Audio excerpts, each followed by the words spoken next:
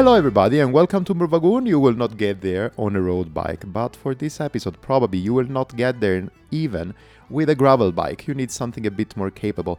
We're talking about mountain bikes, but not building construction geometries and stuff. We're going to talk about sustainability. We're going to talk about sustainability of building up an infrastructure that gives the possibility to people to enjoy a bit more their rides, explore, loving the experience, but also to everybody who needs to build up things, because we need to be a bit more sustainable, but not only in an environmental way, but a bit more broader concept, because this is Sustainable Conversations on the Broom Wagon, and the guest of today is just amazing. But you need to wait another couple of minutes before to be kicked into the conversation, because first of all I want to tell you that you can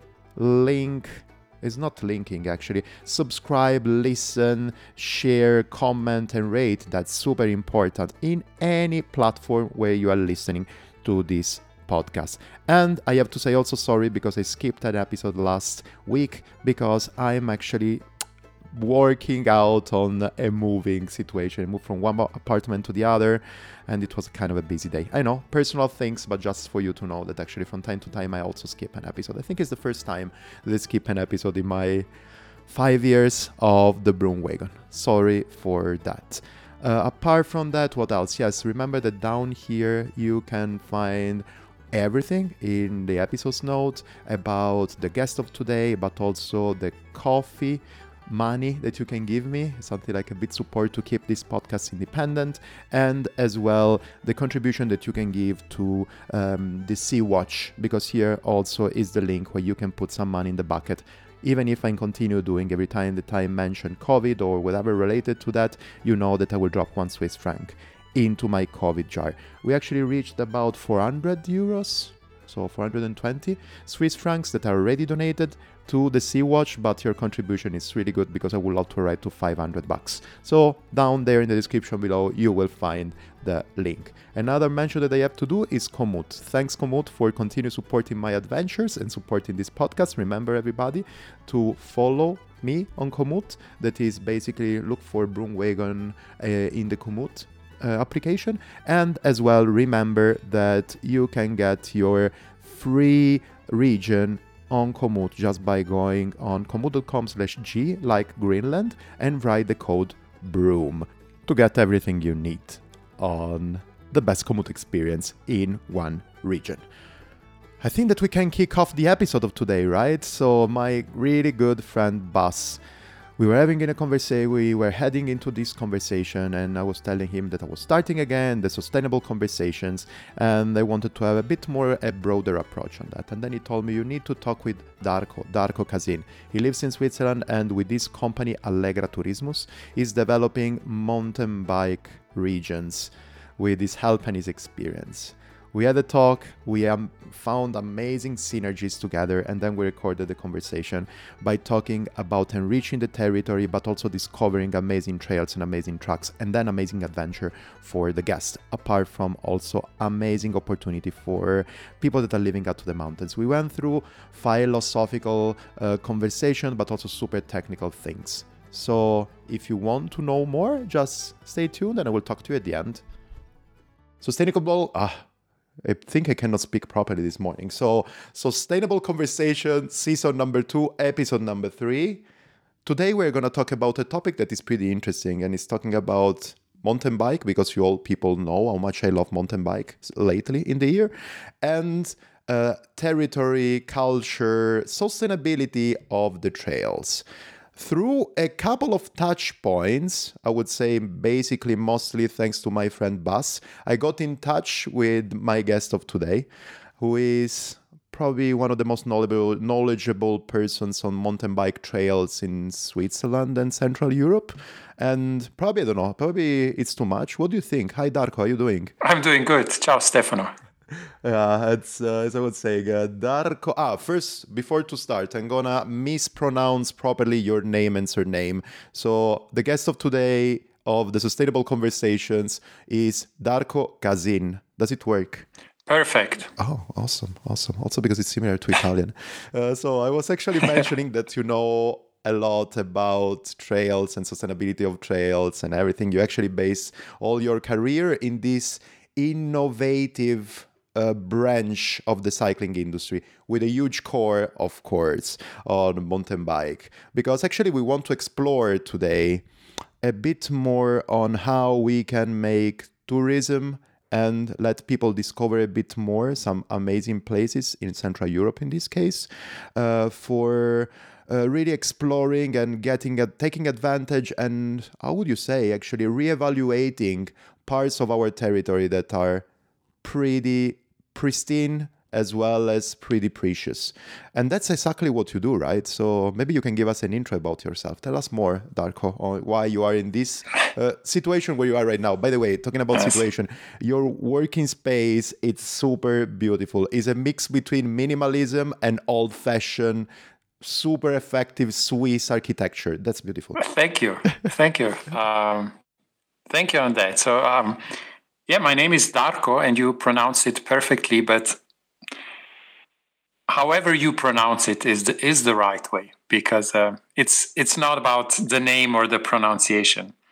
And I live in Pontresina, in a small village in the eastern part of Switzerland, so in the Alps, in a typical mountain village. And I didn't grow up here, but I grew up close to here, also in a mountain village. And I'm 44 years old now this fall, and I feel I'm a pretty typical dude from the Alps. So meaning you grow up with all the privileges that you have in the Alps, so very close to nature, to the mountains, 4 seasons.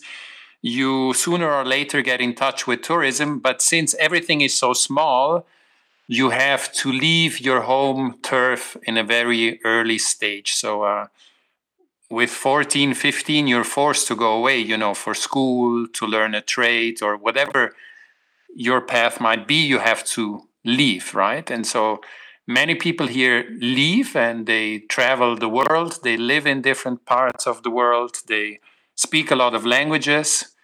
And you always stay connected to your roots, to your home ground. And I wasn't any different. I was always thinking, how can I contribute to life in the Alps? At some point, I studied economics in Zurich and 1 year in Barcelona. And the typical career path was, from that study to go into a bank or an insurance company or a big consulting group. I never cared about that. I was always looking for, how can I contribute to the good life in the Alps? How can I make sure that kids that grow up in the Alps have all these privileges I had? Because if we look back in the Alps used to be, poverty. Life was hard. And only in the last century, or in some places a little longer, thanks to tourism and other developments, have kids and people in general have this great life in the Alps. And so that was like where I come from. And that's why it was very important to me to do something professionally that would contribute to that. And I was already older than 20 years when I discovered mountain biking as a tool to contribute to the development of the Alps, of small villages, of big ski destinations. And that's how I got into mountain biking. But I'm not a mountain biking racer. I'm not a mountain biking pioneer. So I didn't start in the 80s. I was never a very good racer. Today, I'm a very passionate mountain biker, but I'm an average mountain biker. I'm 44 years old. I have 3 kids, right? So on Saturday we have this dad bikes. We call it the group of exhausted dads. Okay. And we go trail riding, but we're not like the super fit dudes or any stunts. We just like to ride trails. And that's how kind of my background, how I got into mountain biking. And that's why I founded a company that's called Allegra, which is almost 20 years old now. It's now 18 years old. And since then, I've developed mountain biking destinations. And the beginning as a one-man show. And then the company grew, and now we're a serious company with a lot of cool people that do a lot of cool projects and develop great things. Yeah. No, that's super great. Super great to hear how actually your roots in the mountains were not just taken out and brought somewhere else and then developing your skills into banking or any kind of traditional, I would say, business, but actually moving actually to let everybody in the mountains, everybody also cannot enjoy mountains, still enjoy it for their vacations or staying or long weekends and everything. I just want to ask you a question that probably goes a bit more off track, but we are mountain bikers. So you are a mountain biker. I'm just leisure, something like climb sea cyclist. You were saying that actually, basically, this was actually an interesting start point. You were saying that at the beginning, and actually from the beginning, usually populations living in the Alps, villages living in the Alps were really poor because actually you were living there out of farming, out of your cows or your lands or whatever you are growing and cultivating. But did you see actually two things actually? Did you see a change, and when did you see a change from this kind of situation until actually the tourism, winter tourism starts? And how many people you think, taking the example of Pontresina, how many people live in Pontresina, and did you see any change lately of people wanting to move back to the mountains and back to the Alps and villages lately last years, and especially now with the kick in of COVID? When I say COVID, sorry, Darko, this is my COVID jar all the time that I mention COVID or whatever related to that, something like 2020 vaccine or whatever like this, I like to drop a coin. I'm in for that too. Sign me up for that too. Perfect. Yeah. Usually I drop a coin and everything goes to Sea-Watch as a charity. Sea-Watch are the guys that are saving the refugees from the Central Mediterranean. I already made a solid donation for this season. I'm going to actually drop the last coins there online. But just for you to know, if we are naming it, we need to drop a coin. Good. Yeah. Good thing. So 2 questions. Yeah. I noticed that when you tell people in Switzerland or internationally, oh, I'm from the Alps, right? People have this image of small villages with chalets, snowy mountains, skiing, maybe some cows, Heidi. Those are the images that pop up. These images are not wrong, but they are very young. Here in Pontresina, tourism started 150 years ago, and it was one of the first places in the Alps. Our neighboring places like Livigno or on the Austrian side, their tourism is only 50 years old. So it started after World War II in some places. Before that, for the longest time of history, the Alps were poverty. You had some trading routes, you had some transportation ways that were important, but most parts of the Alps, long winters, bad farming, a lot of death, bad mobility. So it was tough. It was poor. It wasn't a place where you would want to build a life. And only through tourism, and tourism is not, this is important to know, tourism in the Alps didn't start with skiing. Okay. In a lot of places, it started with summer tourism, the fresh air. And then in many places, the lifts came before skiing. So lifts in the beginning were not built for the purpose of skiing. It's a little bit different in every place, right? So then came winter tourism. And winter tourism also wasn't always skiing. When it came from the English, it was, mountaineering, climbing the highest peaks.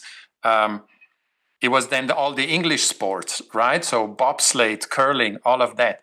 Sometimes came skiing, and it's today still the biggest contributor, right? But I think mountain biking is just one tool of my generation to contribute to this development, to live off of the mountains, right? Because the mountains is all you have in the mountains. You can't dig deep and there's no farming. And so what do you do, right? You're remote, you're fragmented. So the mountain is like your resource for living in every sense of the way.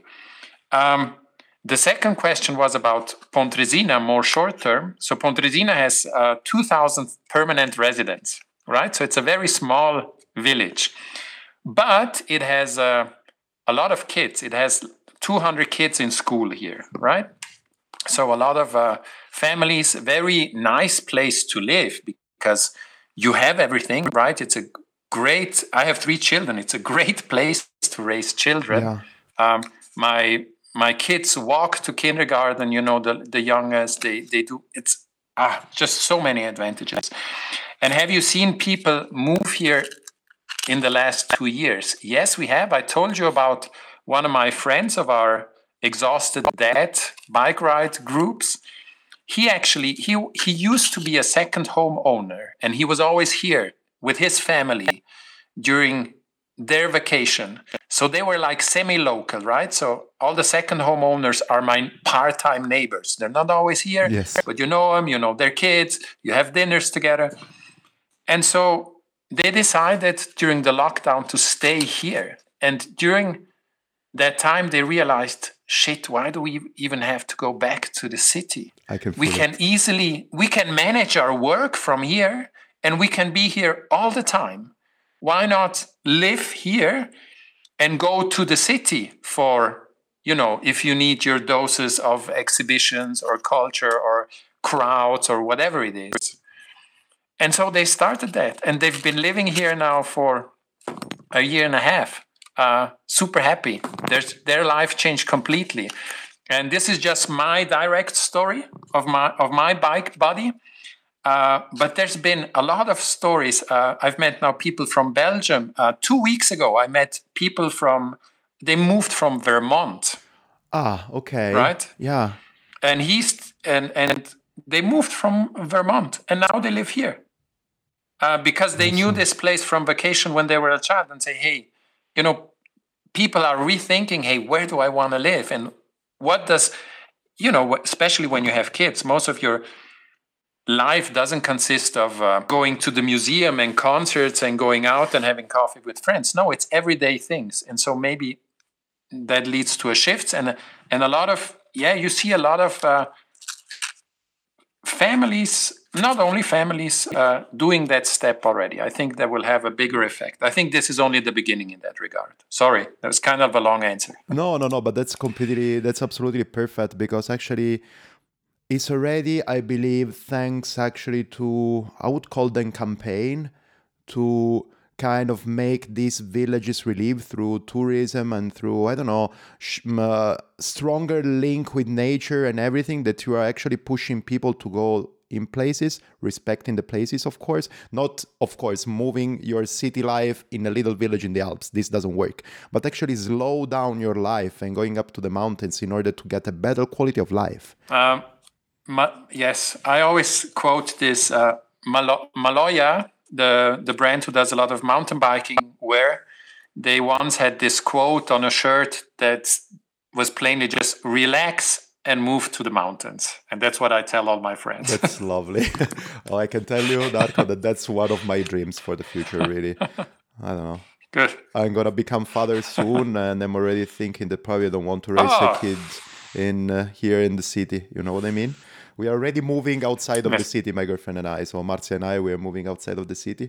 But still, probably the great dream is that the point is that I not take advantage of everything that the city is giving me, I'm not going any more late night bars. I'm not going anymore I'm going to some museum stuff, to the cinema, or meeting friends, or having walk into the city. But shopping has never been my thing. Also, this is one reason why I build up also the sustainable conversation.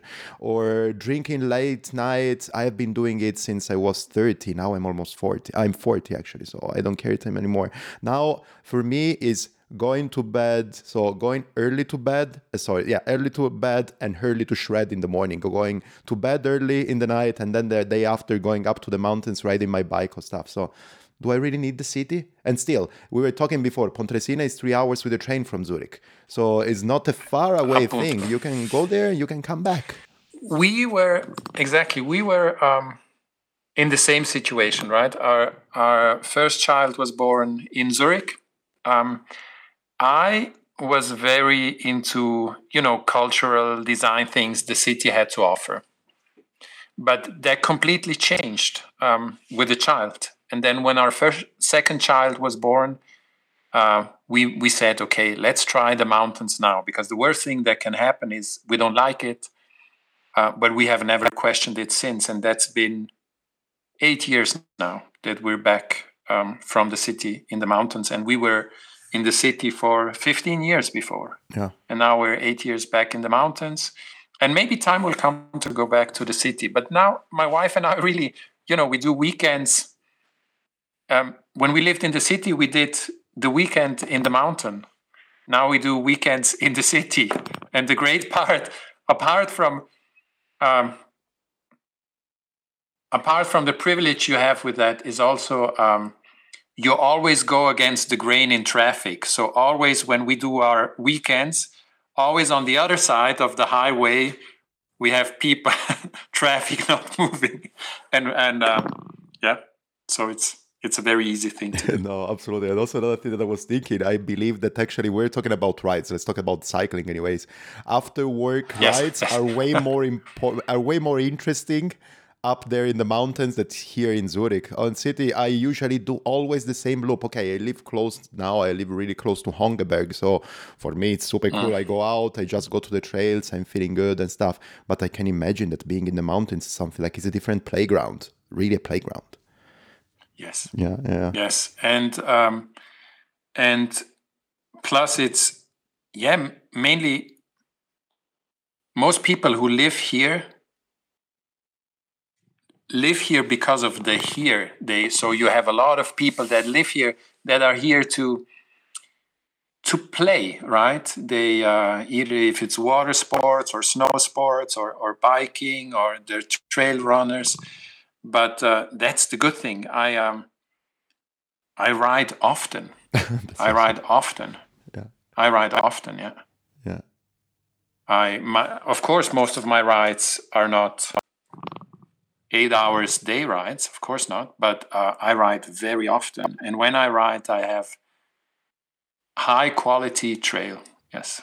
That's perfect. And actually also clear mind when you're coming back on your desk, or clear mind when you're going back to your family. You have something more to offer. Very much.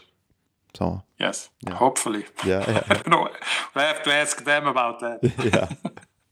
Yeah. So perfect. Let's kick on then the conversation on sustainability, maybe. Yes. And we were talking about quality of life, that in my opinion is 100%, especially for the things that are we saying. So nature, we are seeing, I think, the words in the same way, and it's actually having high quality of nature life, outdoors and stuff. But talking about sustainability and I would call it task, probably, or a mission, even better. Your mission that you're making together with your company, the project that you started, you said, how many years ago you said? Something like 18 years ago.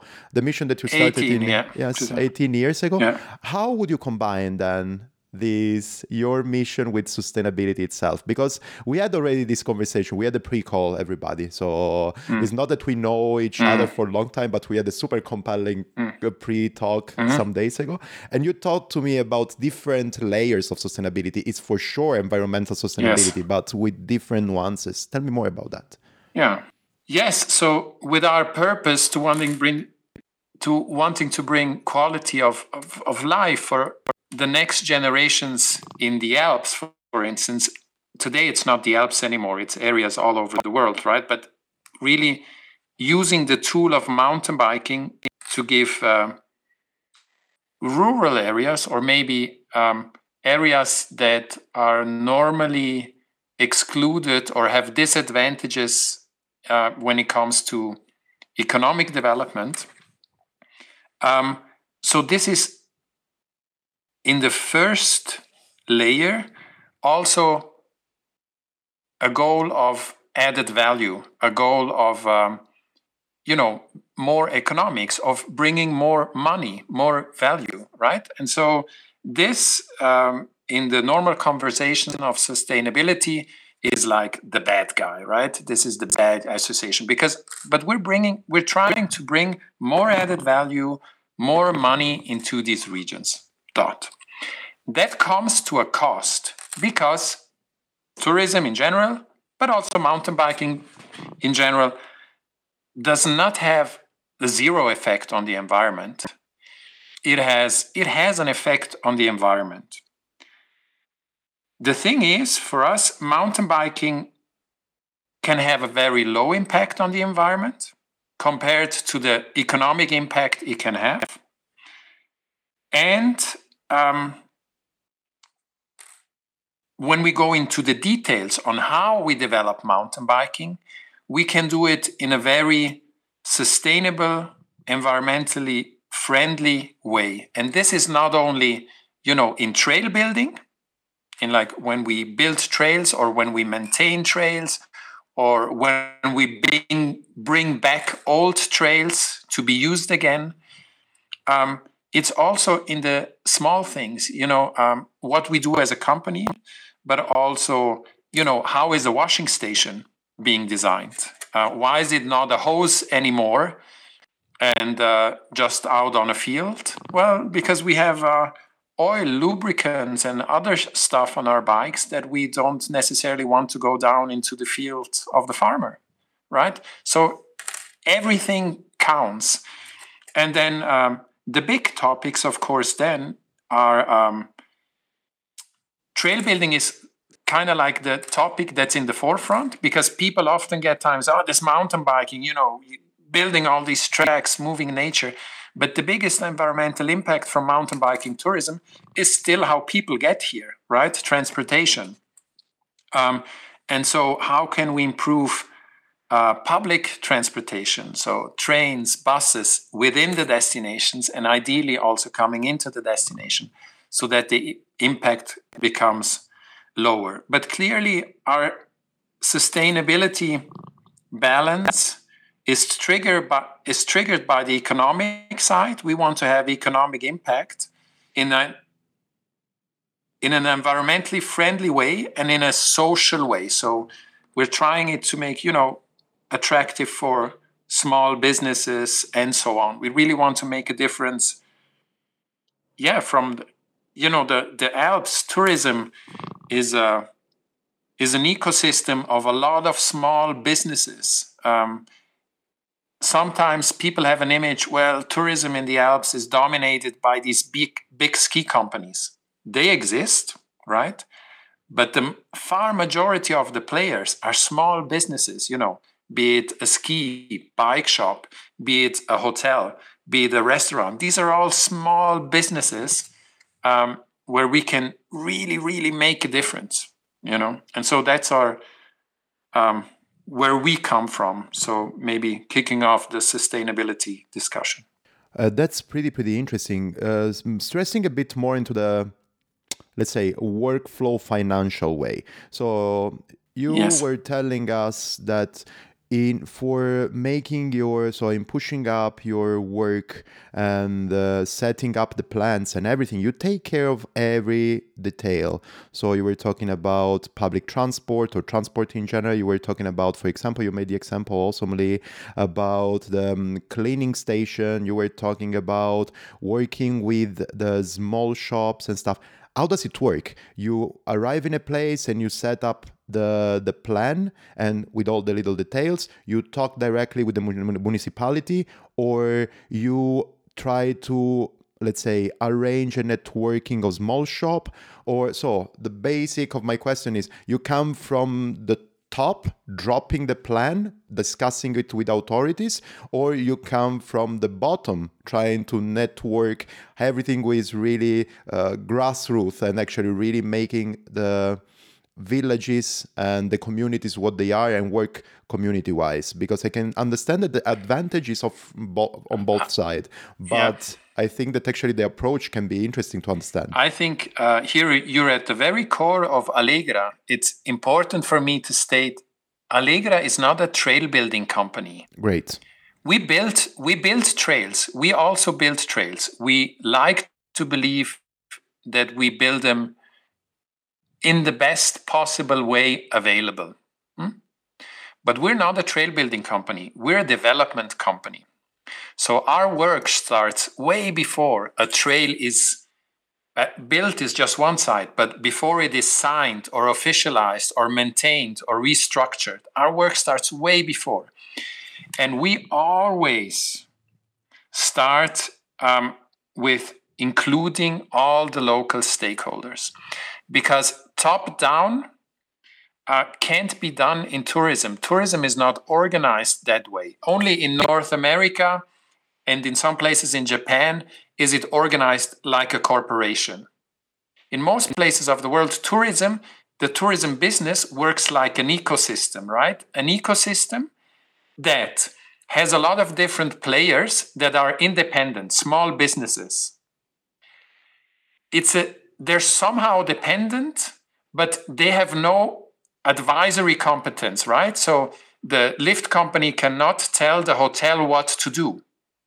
But it's also not a free market, because the small hotel cannot say, oh, I don't like my lift company here, I'm going to move to the next destination tomorrow. No, the hotel is there, right? They can't move.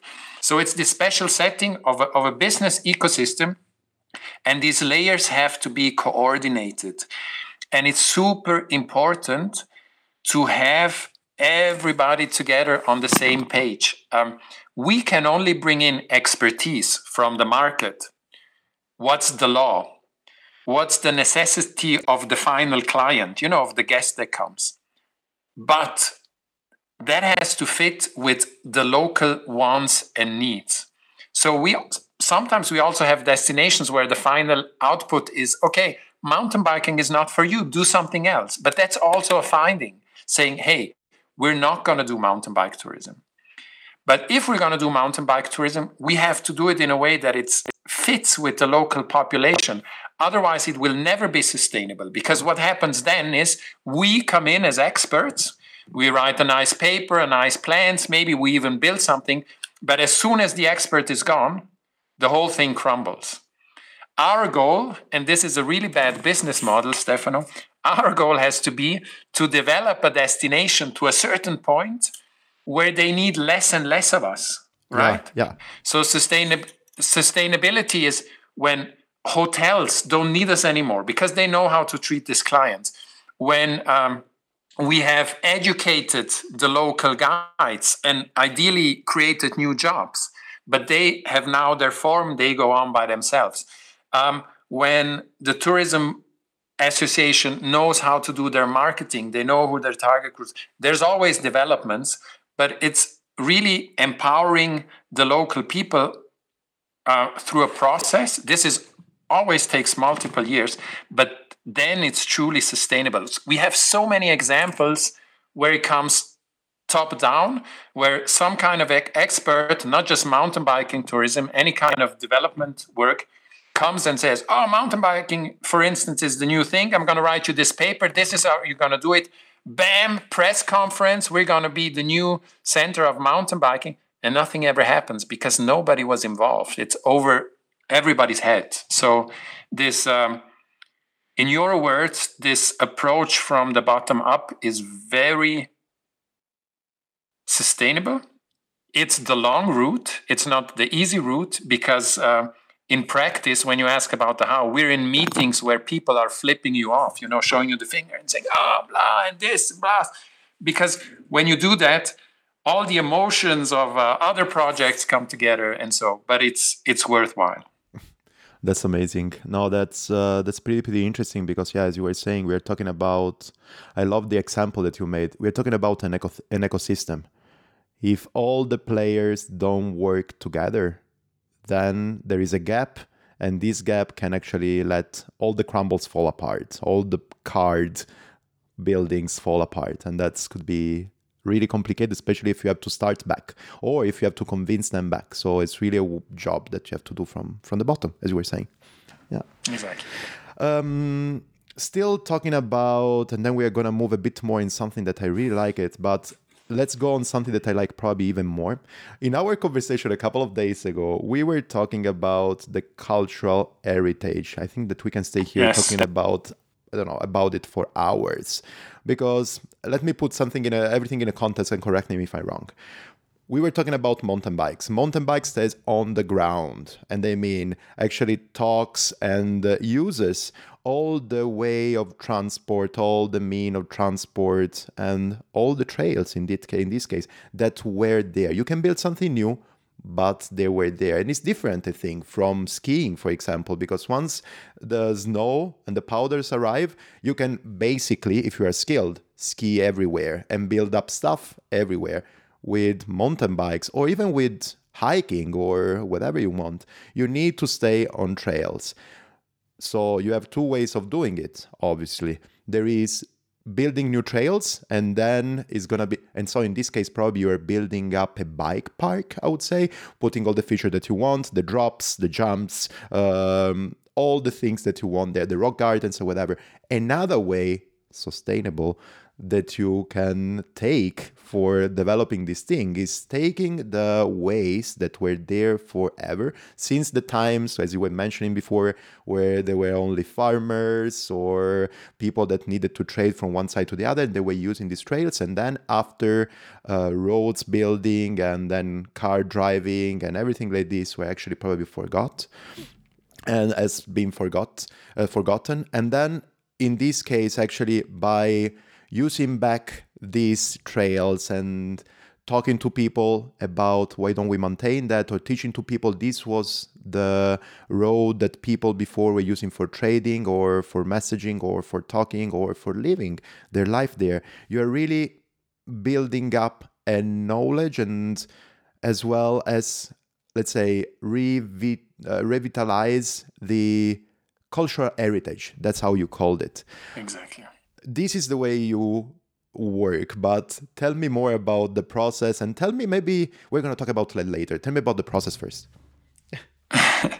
So the process, that's exactly right. We have to be aware when we talk trail building, we always see these images, of diggers and cool dudes building new features. But most of trail building is not something particular to mountain biking. Trail building has been going on forever, right? Humanity has built trails. And in the Alps, it means it's part of our history because we've always had trails for agriculture, for bringing to the cows to their summer stays higher up and back, for smuggling. That's here. I live in a border region, right? People were smuggling. I mean, even my dad, as a 12-year-old, was still smuggling cigarettes over to Italy. This was a real thing. And so they had their smuggling trails where they could go with their jeeps. Then, of course, the wars. Also here in the border areas, but everywhere in the Alps is a border area. So they created, especially for World War I, they created insane networks of, these are not like single trails, but it's also not forestry roads. It's, roads about 1.5 to 2 meters wide, super nice slope because they had to get there with heavy armory, way to the highest mountains, to the strategical points where you could see your enemy, and crazy things. And those things have been forgotten a bit because in our leisure activities, many of these routes are too far to hike, right? Only for the very sporty hiker. And mountain biking has brought back value to these old structures. So most of the work we do, even in developing a product, but also in the specific side of trail building, is on existing trails, adapting them to this new use of mountain biking. And a great friend here from Valtellina, from the Italian side, Vincenzo Osmetti, he once, in his area, we discovered a network of old roads of World War I, and we made bike routes out of them. And he said, hey, imagine a century ago, these roads were used to fight, to divide brothers from both sides of the border. Today, through mountain biking, the same roads connect. That's super powerful. What's supposed to be connected. Wow, that's super powerful. It's super beautiful. Yeah. And that's really how it works, yeah. Yeah, and on that, so I believe that Yes. I'm just, I would say, speculating. Tell me if I'm wrong, but I truly believe that actually you're going to a tourist village where you can see potential, and before presenting your pitch to the network, to the municipality, to whoever you have to pitch, you are making some research, right? And some of this research is really on the historical part. So first of all, finding the trails, and then I think that you need not to build up a story, but at least to let people aware what happened there and what you want to do and stuff. In this research, also because another thing that you told me last time, you have been working with Switzerland, with Italy, Austria, the All Alps, but also you talked to me about Japan, right? You are pretty broad with your company. Exactly. Is there in your research in your research structure, in research job, something cool that you discover? Is there a story behind it that you found out and that helped you on developing, let's say, the perfect experience for, first of all, the first experience for the municipality and for the network, actually, for the community, and the perfect experience then for the people that then use these trails, use this experience? Yes. There's always a story, right? So this story of Vincenzo, that's basically his story of his trail. So his trail, you know this as an Italian, the trail we discovered has 80 switchbacks, so 80 tornantes, the Italian word for switchback, so it became tornantissima. And Vincenzo really played this, hey, you know, people from Germany, from Austria, from Switzerland, from Italy, this is now a connecting, right? This is his story. This is his story. It's a story of peace, of progression of the humankind, if you want, so on. And there's stories like this everywhere if you dig deep, because the places have been populated. In Japan, it was a story about an analogy about how skiing came to Japan. He was an Austrian guy, and now he has a statue and so on. And so we told the local people, hey, you can now, maybe you'll have the statue in 10, 20 years because you're the one that brought mountain biking here to make a difference for the local people. So there's a lot of sets where we worked on these stories. They can always be found. They don't have to be created. They only have to be discovered. Even here in trail building, in front, 10 kilometers from my house, when we built a new trail, we were trying to find a solution for a new route of mountain bikers. We found an old Roman road that was under the turf, that was under the ground. It could not be seen anymore. But one of our guys dug deep in one of the archives of old road infrastructure, and he saw a line, and he said, hey, there needs to be old road infrastructure underneath here. And we actually got to dig it up, and the mountain bike trail now runs over, original rocks that were set there probably during Roman times, and they were forgotten, below cow shit and turf and grass. And now you go over that. And mountain bikers, but not only mountain bikers, people in general, are looking for these kind of experiences, right? To really resonate your inner self with the mountain. And that takes much more than just skiing or mountain biking in a narrow way. It's not just the activity, right? It's experiencing with all your senses and being out there. And then for some, it's more the bike park. For some, it's more the 100K gravel ride, whatever is more accessible to you. But I think in the very profound way, we're really looking to resonate with the mountain. And last short story, I underestimated the power of that until about, when was it? 6 years ago, 2015. I did a route here near Passo Stelvio with two of my friends, a route that we know well, that we do maybe once every 2 years. And I grew up there as a child. I spent my summers up there as a child. So very remote area at 2,500 meters. And so we are on this trek, and we come to this fortress when it starts raining. And we go into this fortress to find shelter. And there's um, there's a girl there, and she's from Berlin, hiking the Alps. And from that point, you could see an old barn where I used to herd goats as a child. Okay. And so this girl comes over to us, and we start talking, and she asks us, "Are you local?" And my friends goes, "Yeah, we're local." And here, Darko, he used to herd the goats down there, right? And he just says it because it's true. And this girl started crying. No way. And we were like, okay. And she said, "Hey, this image, I'm up here on, high altitude from Berlin. I just wanted to escape my everyday life because I'm so stressed. I'm out here camping 3 days, and now I met you and it rains. And you're telling me in this small shack down here, you used to live as a 7-year-old? What the hell is going on?"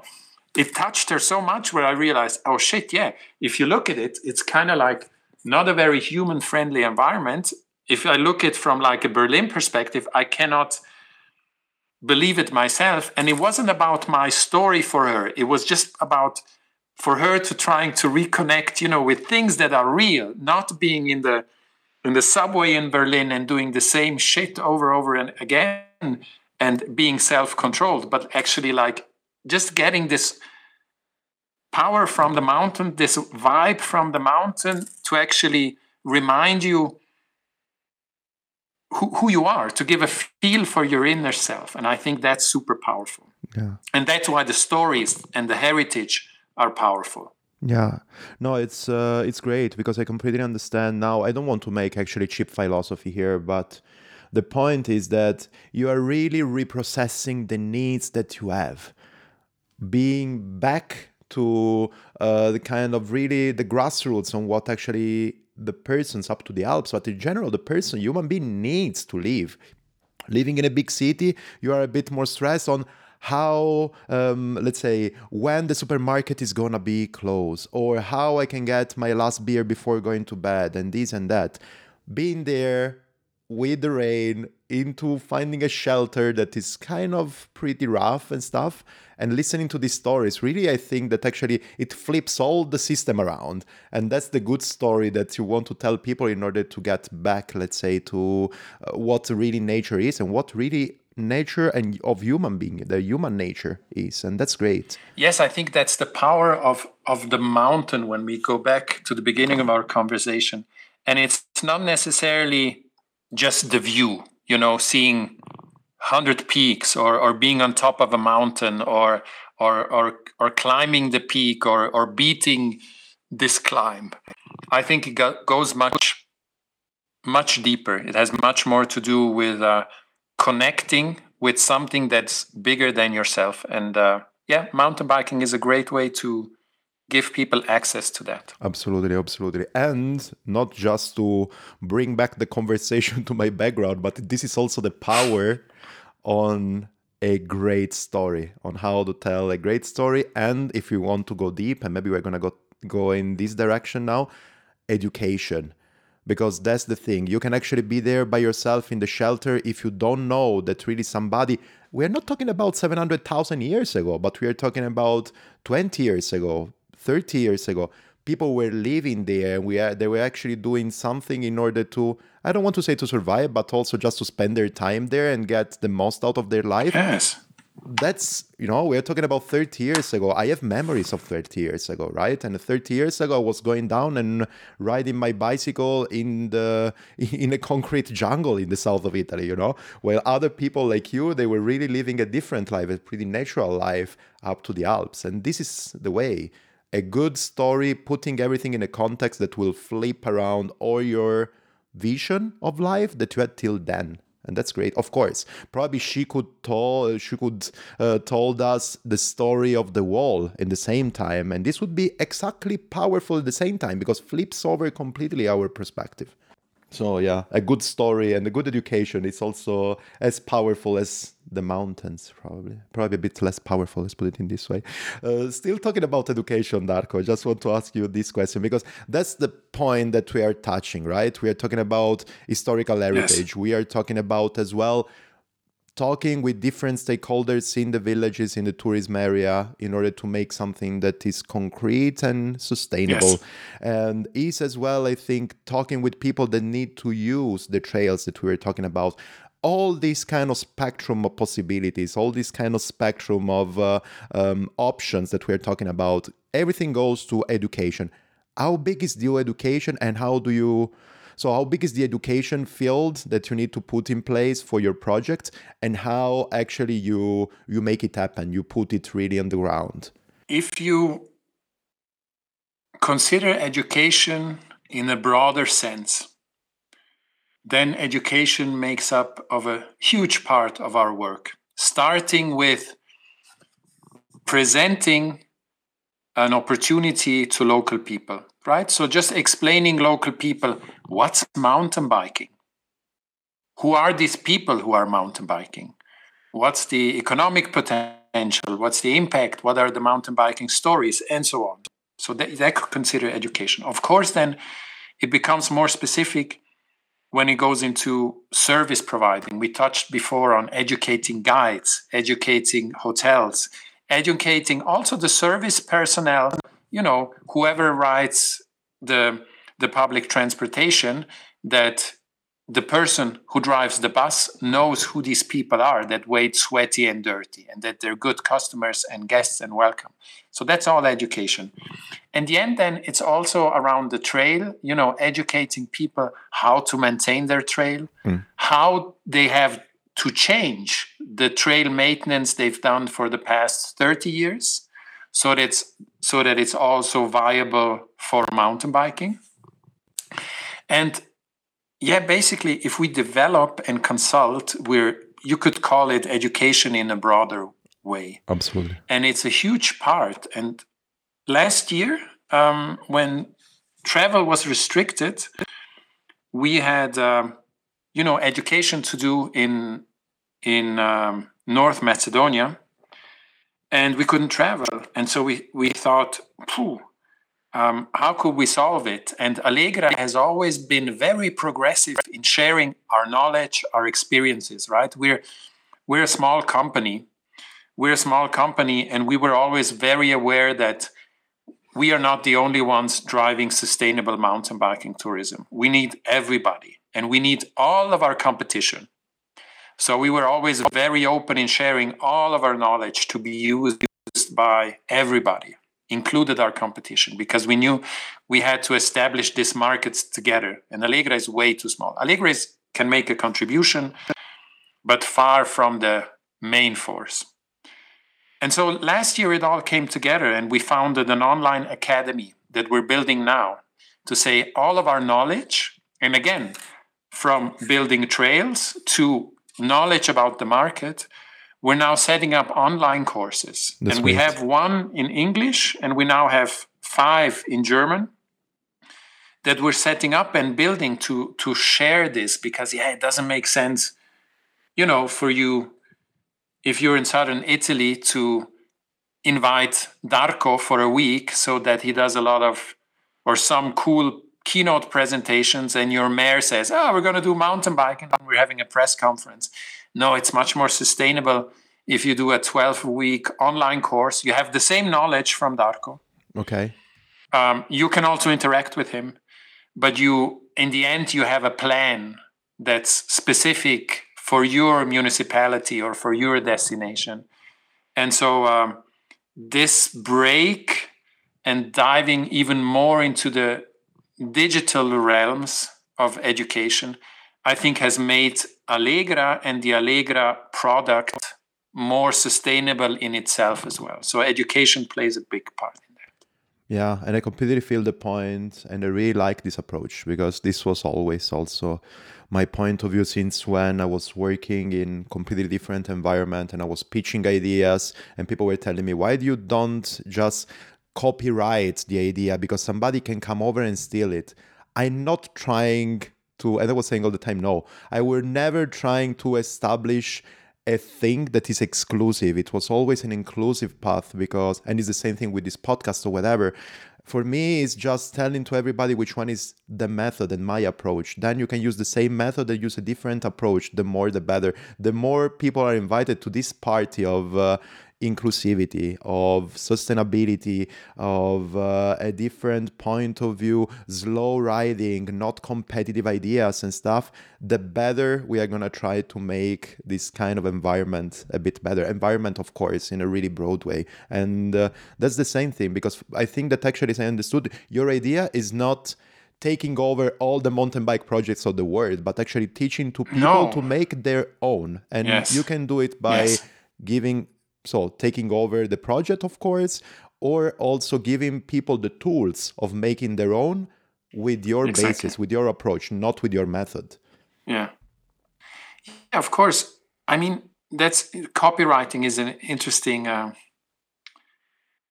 interesting quote. I once read in a design bookshop in a hip city, cosmopolitan city, the first page was one quote, and it was copyright is for losers. I love it. And I think it just touches, one is the business side, right? Protecting and stuff. But the other side is, how do you want to live? At Allegra, we developed a lot of methods that are now used in other destinations, that are used by our competition. There's whole events that are structured according to our methods. We don't see a cent of that, and I don't care. I really like to see that people are actually using it and the method works.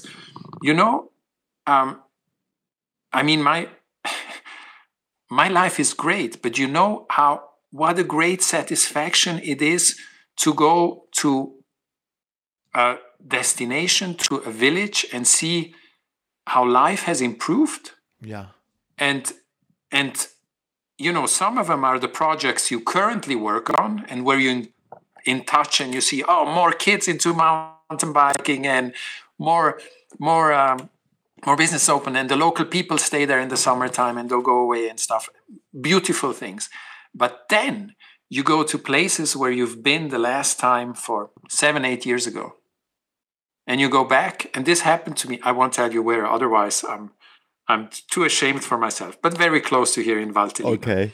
So 4 years ago, I go back to this hotel where I knew the family. We worked a lot with them in around 2005, 2006. And I'm going in there, and everything's ready for mountain biking and the whole vibe, and they're happy and everything. And I looked at this place, and it was like transformed, like small hotel with 40 beds. And when we first met them, they had no summer business. They were depressed. They were thinking, who has to leave the family business? Now everybody's there. And I was in there, and I was just catching the vibe. And then all of a sudden I heard the owner lady coming around the corner, and I left. And I left because I knew, hey, if I'm going to meet her right now, I'm just going to burst into tears, and I'm not going to manage it. Imagine what great feeling that is, if you can actually feel the positive impact you can have with something that you do. So in that context, copyright really is for losers. First of all, who am I to say an idea is only mine or a method is only mine? But compared to that satisfaction of actually doing things, copywriting is for losers. Absolutely agree with you. That's really great, and as well, that's super powerful. I can feel completely your vibes, emotions, and everything, and all the effort that you're putting in your job, and also to see how actually the improvement is tangible, and that's super great. Still talking about improvements and still talking about education. I was poking around your website, by the way, people, is allegra-turismus.com. A bit of advertising, because you can find also there, especially in the blog session, not only in everything there, but in the blog session, there are some amazing content that you can see. And actually, this is another time the approach about sharing knowledge and stuff with your blog section. You are doing a lot of this, and it's super interesting. But Yes. talking around in the website itself, I found out in the German part, so I actually trained my German as well, that another task that you are accomplishing is building pump tracks. And this is something that goes Yes. really in the education field, but still in growing the new generations.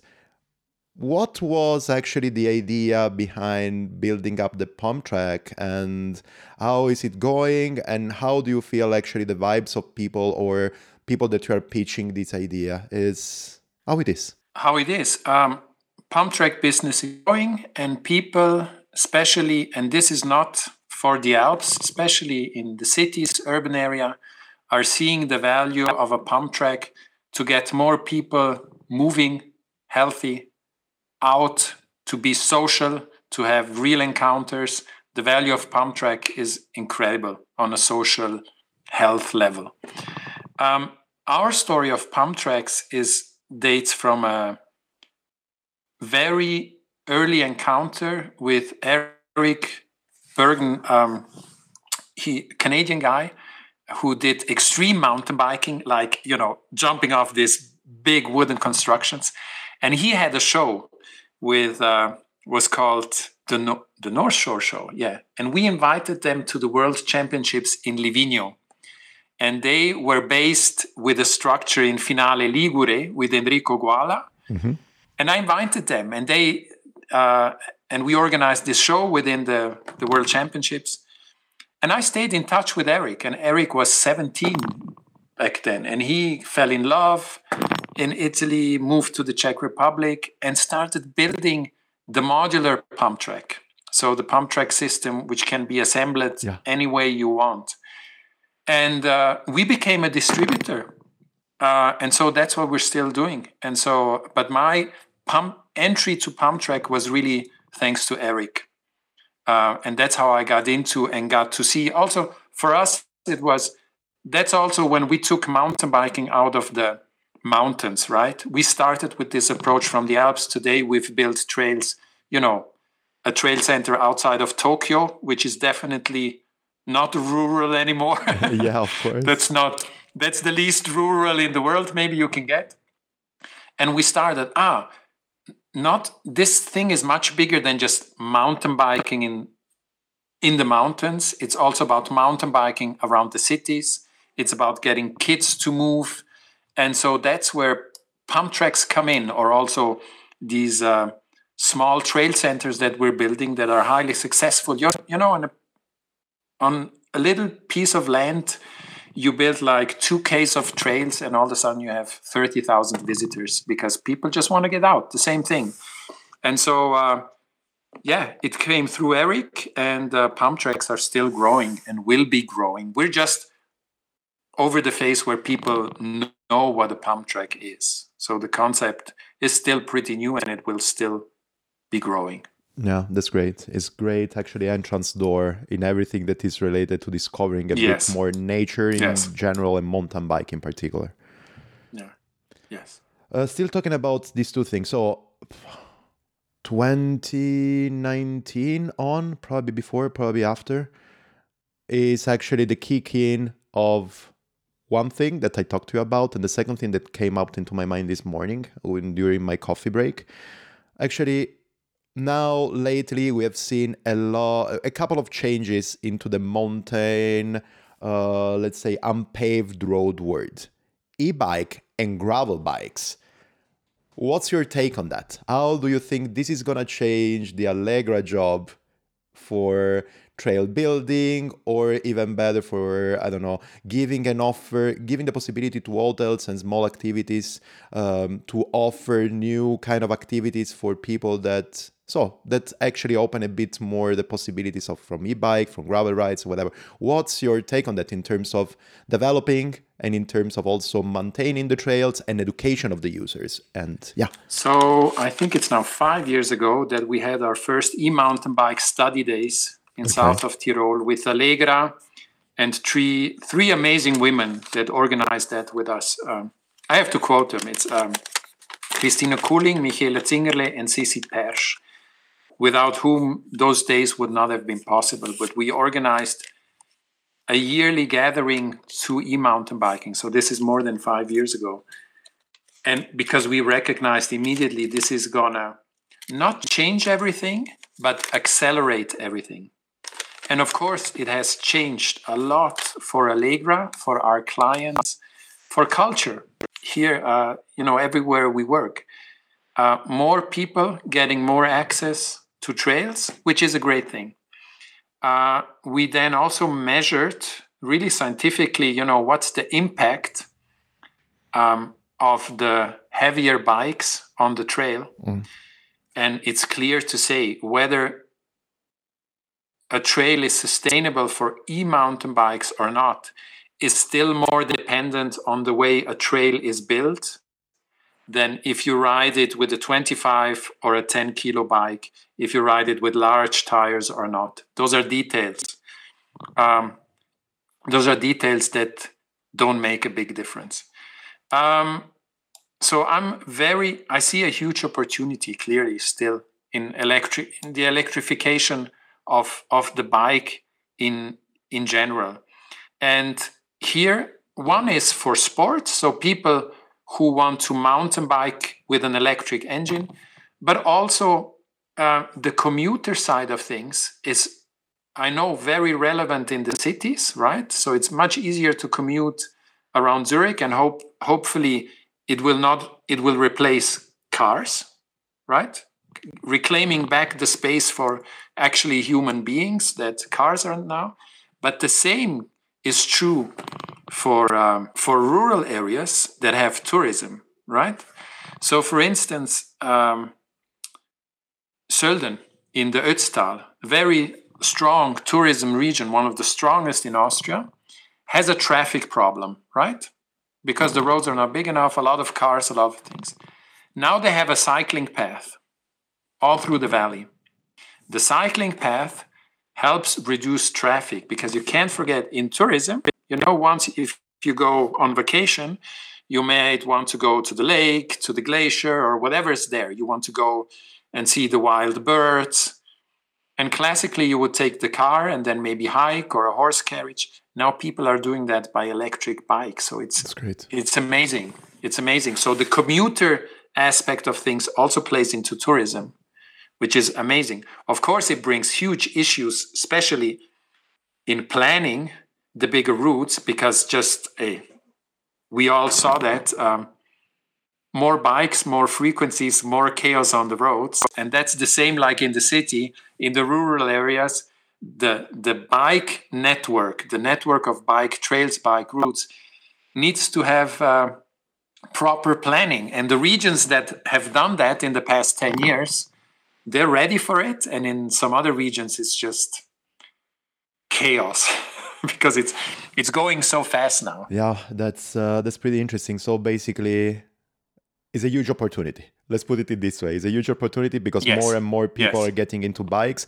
And so actually probably the challenge from your side is letting the infrastructure grow sustainably around this new opportunity that is there in terms of e-bikes, building the right trails for them, or giving also new possibilities for e-cyclists or just gravel cyclists or people that want to enjoy in a different way the trails, and give something like making the best ground of it to make this opportunity grow. Exactly. And if we talk about sustainability, the media always talks about the batteries, the engine, the lithium, all of that. That's a factor. However, in the rural areas, we cannot play like we're the holy saints and say, the batteries are so bad, while we have way too many cows, for instance, on our meadows, shitting in our water, really destroying nature much more. So we can very gladly talk about the ecological impact of e-bikes in the rural, remote areas. But then let's really talk ecology. And then we have to talk about agriculture and forestry as well. Yeah. Right? Then let's talk about it all together. Yeah, no, that's super great. Also, because seems like, yeah, this could be actually probably a topic that you can say, okay, but you're actually not comparing apples with apples. But actually, it is because if you are developing an e-mountain bike kind of tourism and you are making those forests a bit more valuable than the fields where actually all the cows that are massive grown and all these kind of things, we can talk about that, but you're making the same forest as valuable as the other field that we have there, then the things change. The common ground is the mountain as a Absolutely. resource, right? Absolutely. For living. Mm-hmm. So do you want to put 500 way too heavy, not for that ground designed cows that for a summer that leave their feces, that are not good for the water, that whole hillsides start to slide because it's just too much weight. I'm painting an extreme picture, right? There's a lot of good farming going on, but of course, do you want to bring these electric cows or bikes on the mountain? How do you want to act with your forestry? There, it's a topic of financing. Do you want to build the next trail or a trail system for a few million, or do you want to build the next forestry road to get 200 trees for 3 million? It's a trade-off that we have to talk about. And of course, ecology will always be impacted. Again, mountain bike tourism is not zero emission. Of course. It has an impact on nature. But we just have to, treat it on a larger aspect. But we can't just isolate e-biking by itself. No, absolutely, absolutely. And there is a lot of conversation, maybe we're going to do it in another time, but about e-biking and then the batteries and then also the electricity that you're using. But here the conversation is super big because then we need to talk as well why and how we create energy. And we have to say that in Switzerland here we are pretty lucky because most of the electricity is created by hydropower, and that's super good and stuff. And then of course the batteries are there, but do we want to talk about e-mountain biking or do we want to talk about electric cars and stuff? We don't have to play all the time the green superhero game, just putting everything on the right scale and understanding. No, definitely not. Exactly. Yeah, because this could be actually applied as well without the batteries, in mountain bike without the batteries. And then we can talk about what we eat, what we wear, and all this kind of thing. The thing that I always say, talking about these sustainable conversations is, well, we as a cyclist or outdoor lovers or whatever, we are not the green superhumans, the green, let's say, superhero going around and teaching to everybody that going with a bike is better than going with a car. It's not always like this. Just put everything on the ground and talk about good examples. Exactly. No, definitely not. Yeah.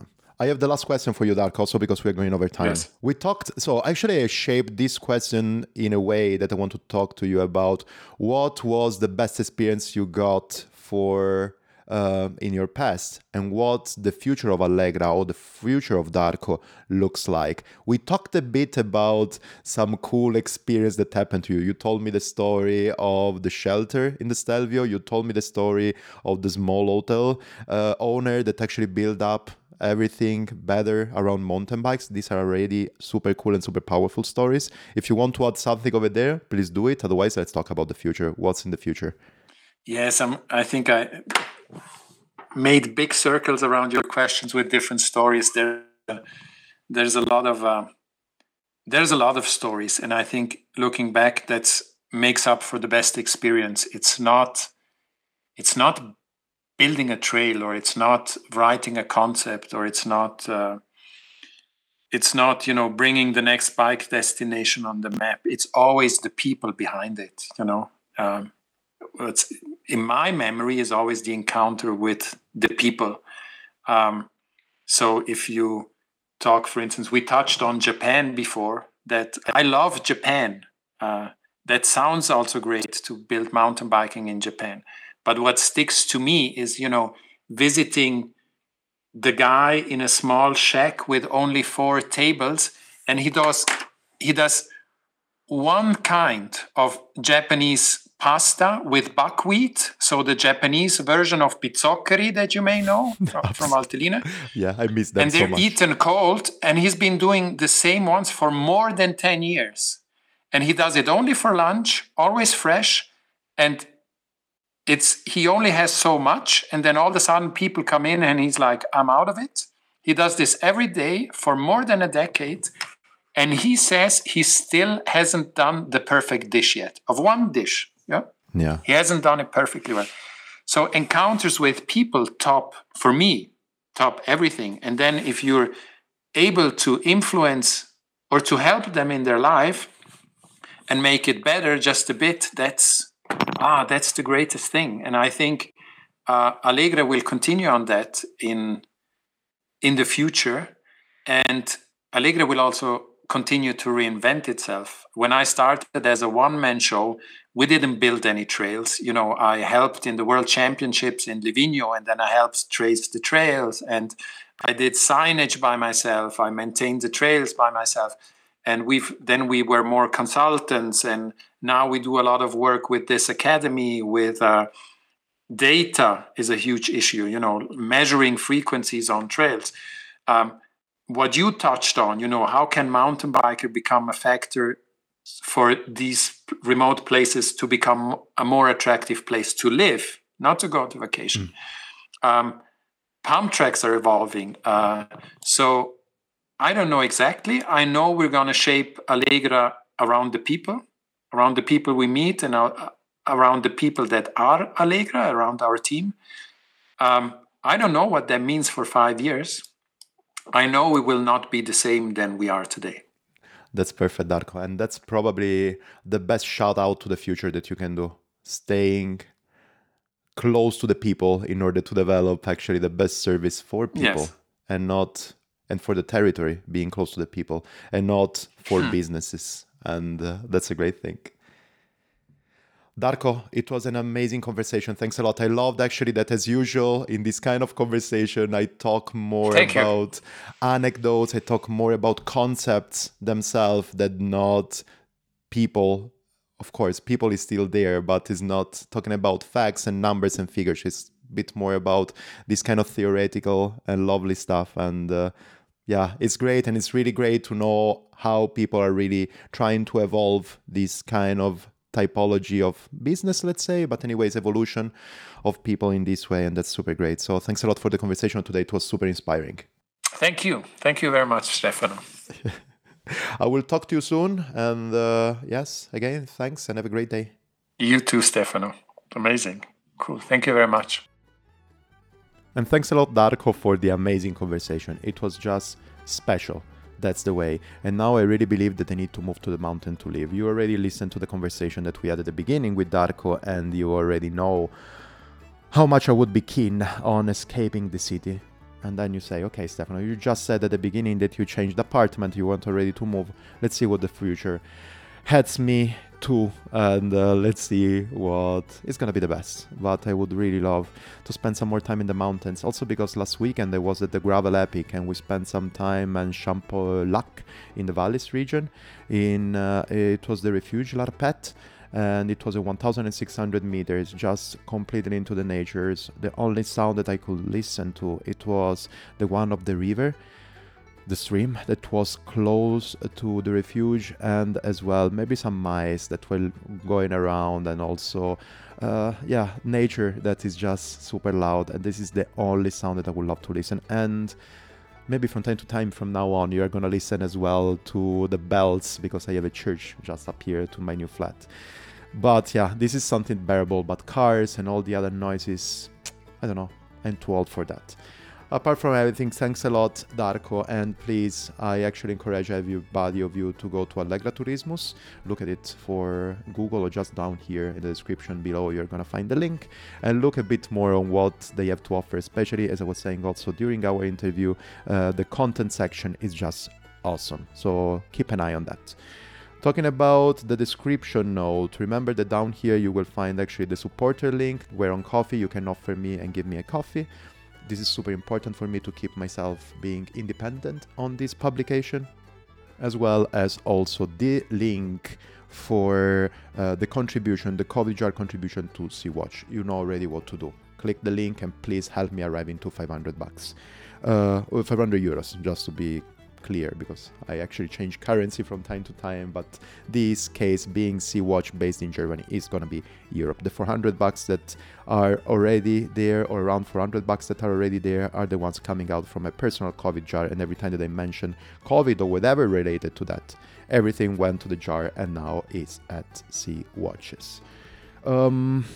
I think that's it for this time. Yes, remember to link, share, subscribe, connect, do whatever you want for the podcast in whatever platform you're listening to that. And stay tuned, because next week is going to be another sustainable conversation on the Broom Wagon. Ciao!